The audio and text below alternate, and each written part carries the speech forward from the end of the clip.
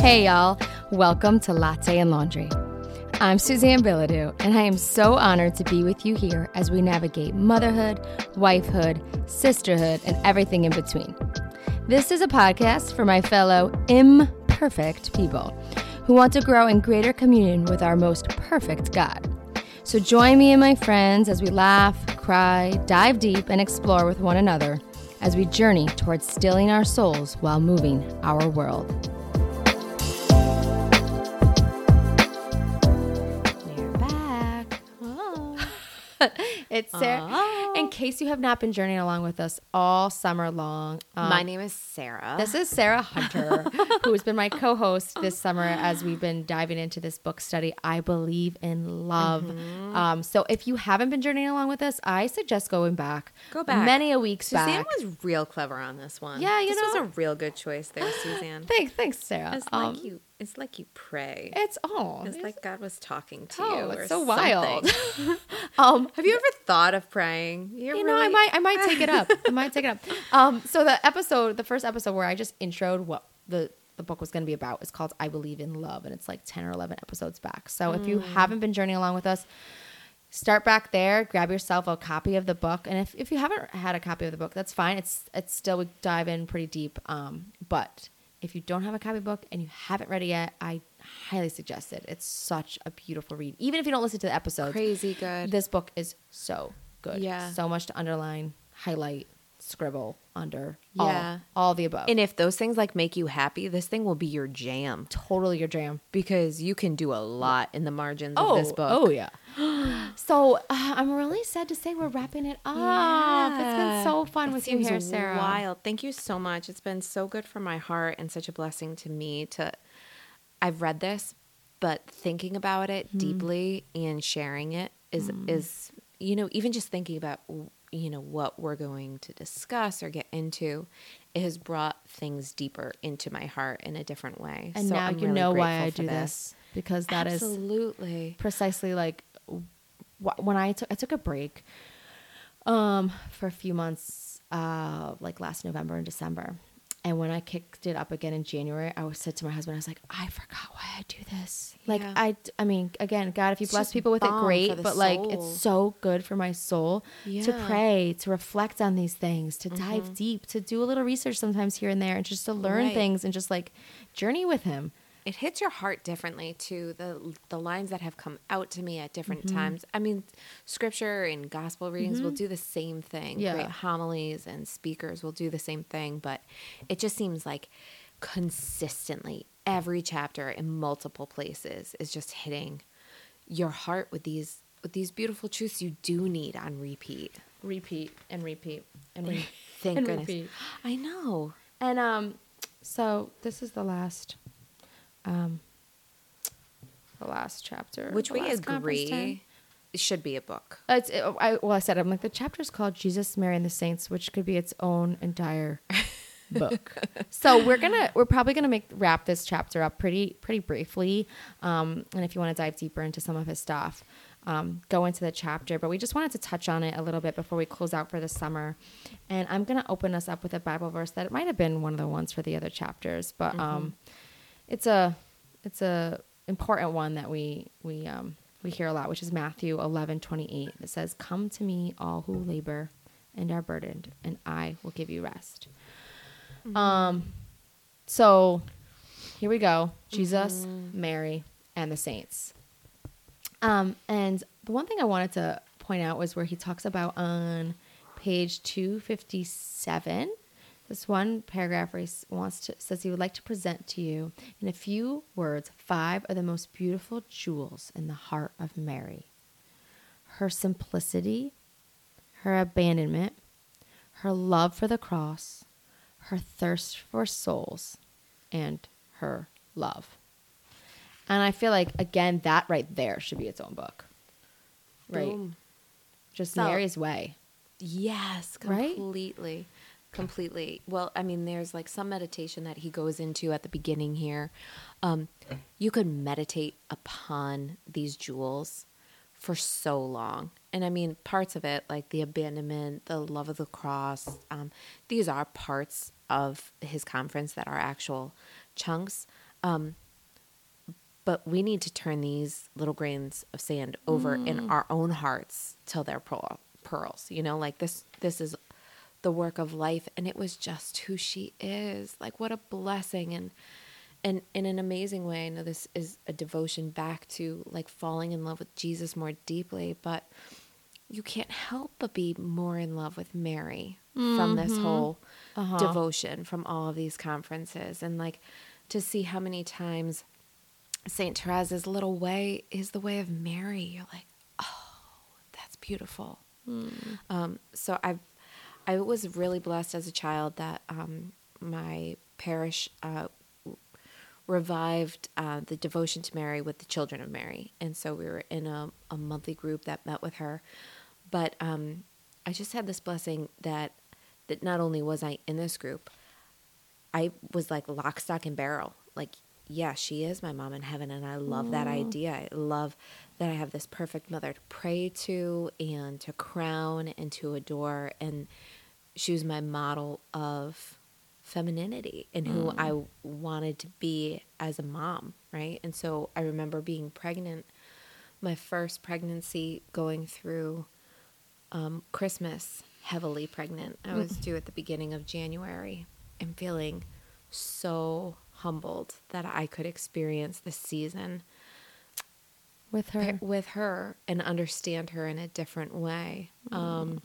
It's so funny because I literally this morning was having a conversation with my kids. We're going through some stuff with American history, and we got into St. Juan Diego, and I love like testing my kids in these little ways. We all are sitting around eating a snack, and I said to my 3-year-old, and I feel like she almost like looks at me like inquisitively, like, am I saying the right answer? But I'm like, Colette, is Mary your mama? And she's like, yes. And I was like, is she Noah's mama? And she's like, yes. Like, yeah. I'm like, is she my mama? She's like, yes. And I'm like, whose mama is? She's like, everybody's. And I'm like, so sweet. And is she perfect mama, or does she make mistakes like I make mistakes as your mama? She's like, oh no, she's perfect. And I'm like, just perfect. She's just perfect. And I just, to be honest, that's such consolation to my mama heart. Right. For not only do I pray to her to help intercede on my behalf of my mama heart, to help fill in the gaps and have Christ work, right? To fill in all the gaps that I leave wide open for my kiddos. But just that I can turn their hearts to her. Yes. That I'm like, at the end of the day, I don't give a rat's behind, to be quite frank, whether they give any honor to me or mom did and dad did. I mean, yeah, that's great. I love my kids, so I want them to feel loved by me and enjoyed by me and all that stuff. Yeah. But at the end of the day, if they go to Mary, I ain't mad about it. Or if they go, Mary and Jesus, it's like when I go to my rosary, I ask Mary all the time for her to intercede for their little hearts. Like, I'm like, I don't really care about all the details. If you could just have them seek, know, and love your son and spend this life glorifying him, so they could spend the next with him in eternity in heaven. If you could work that out, Mary, if you could work that out, could you talk to your son and work that out? All will be well. Please. I don't need the rest. Like, yes, I do get caught up in the rest because I think there's this, to be honest, I think a lot of places in me comes from this place of fear. That I do worry about the rest, whether it's this kid struggling with this relationship with this person, or this one worries about this, or I don't know what this one's going to do when they're older. I worry about that stuff, but it's not actually because of these practical reasons. It's because there's this deep hidden fear and lack of trust that if all those things will happen, maybe they won't know Mary and Jesus. Right. Maybe they won't have There's that profound. So much pressure that we could put on ourselves in so many different ways. So many ways. But again, it's that whole huge. Like her witness of that abandonment. Right. Of like, okay. All will be well. All will be well. Yes. And I've entrusted my family, my husband and my children to her. So I'm like, you're the perfect mother. I've entrusted them to you. I need to trust that Christ left you to us. Yes. That you, my mama, who loves them more than I do even, like, are gonna... I forgot that part. I just never really dwelled on it. It's earlier in the book where Father Jean points that out, that when Christ ascended Mary stayed. And she was here, and there were no words from her. She was the strength of the disciples. And I was like, I really just wanted to ponder over that idea of her being there without him, and how she was always so natural in her role of what was expected of her. And she did so quietly. I was just gonna say, and what perfect fit for her to be in this book based on the teachings of Saint Therese, because it's the little way, it's that quiet, it's the way that she pondered all these things in her heart, right? It's just that beautiful witness of, I mean, look what Mary knew was gonna happen, and maybe she didn't know to the level of detail of what was gonna happen, but she knew was gonna happen, and we don't hear her roaring and fighting. Well, she says two things, like two of the deepest things that she says. For all generations, they will call me blessed. Make me the handmaid of the Lord. Be it done to me according to thy will. Like, on one hand, it's like the handmaid, the lowliest. Like, I will be your hands and feet. I will bear you. I will serve you. She is the perfect example of that humility. And she knows in that moment, it just wrecks me. This is what will be blessed for all generations. And that's it. And then she stops, right? She doesn't go on to explain or give the daily practicals or the pointers or how to decorate your house and make a more loving table. You know, she just does it. And putting her heart in the servitude of God and constantly doing his will. And it only could have been to the most humble of all humble souls. Yes. To be the mother of Christ himself. Yes. Could you imagine? Oh. I'd like to pretend like I could have ever taken on that road, but I wouldn't like, do you know who my baby is? Yeah. Just in case you didn't know. I'm sorry, you must not have heard. No. He's perfect. Oh, you ran out of wine? Not a problem. I have a son that can handle these things. Like it would What probably... else can you do? Like, No, backflip. No, no. Not like that. Higher. You could do that better. Yes. You're so funny. No, honestly. But okay, before we all go like, oh, this is so hard. She was all love because she was all pure. How beautiful in our faith that we have Mary. Mary's my girl. Mary is my home girl. Like, I'm not the type, but I would have like a full tattoo sleeve of her because she's it for me. I love when they talk about the rosary. And it says that little Therese said that each Hail Mary goes up toward heaven like incense, whose smoking spirals are all alike, although it is always new incense which burns. Love always says the same things, yet never repeats itself. That's cool. Come on. So I was touched by this. I'm reading it along, and I think this is why we like partake in these mysteries of the rosary, why we constantly pray in adoration. She is such a mystery. She's such a thing to behold. Like, how could we keep on pouring out love and say something new every time? St. Thomas of Villanova says that two loves existed in Mary, the love of Jesus and the love of men. And I was really, this was a new thought for me, like taking this on. And if you put yourself in, you know, like parallel to her, if you compare, believe it or not, folks, if you compare yourself to Mary, you're going to find this hard to do. The people who were killing her son, she loved so deeply, right? And the reason why she would suffer, she loved. Her heart as the mother of men prevailed.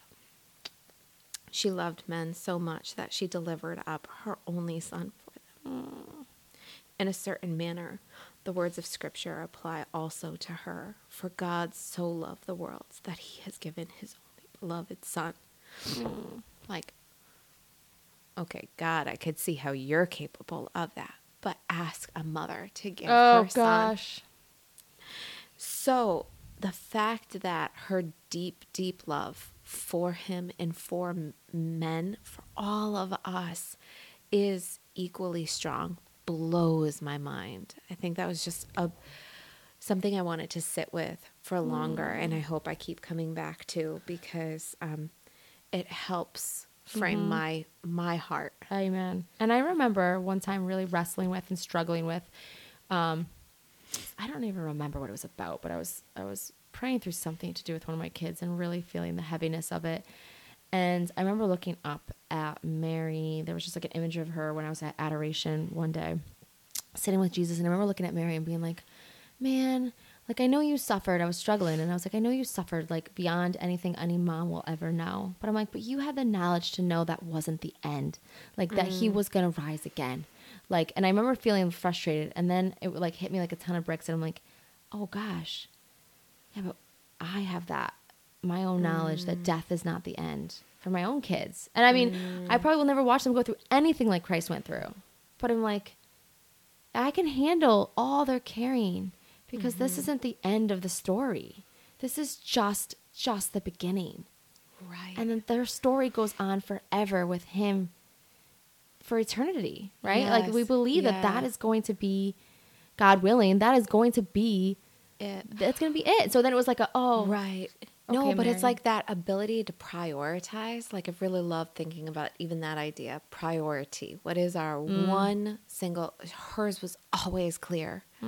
Hers never wavered, right? And even in raising him, didn't take her off the track of what this all was about. And I love like thinking through that Mary's apostolate is really like fighting for souls. Like Yes. she is a ferocious fighter. Yes. Like, I mean, all the Marian apparitions. Yes. She desires so much to bring her children to be with her son and our Heavenly Father forever. Yes. And this is the total difference of like viewing the church as obligation versus viewing it in love.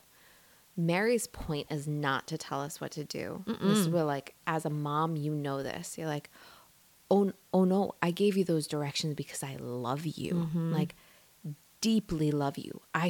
In the more dangerous the situation, the more like serious I'm going to be about my directions for you. Like, Yep. And so I think of those apparitions in that way of like, this isn't a high horse of like, do these things. This is, I love you so much. I want you to be loved by my son in heaven, and there is nothing better than it. So please listen to me. You're like, Yes. oh, okay, right? Yes. It totally changes like something that you have to do to something you want to do, desire to do, and be united to her.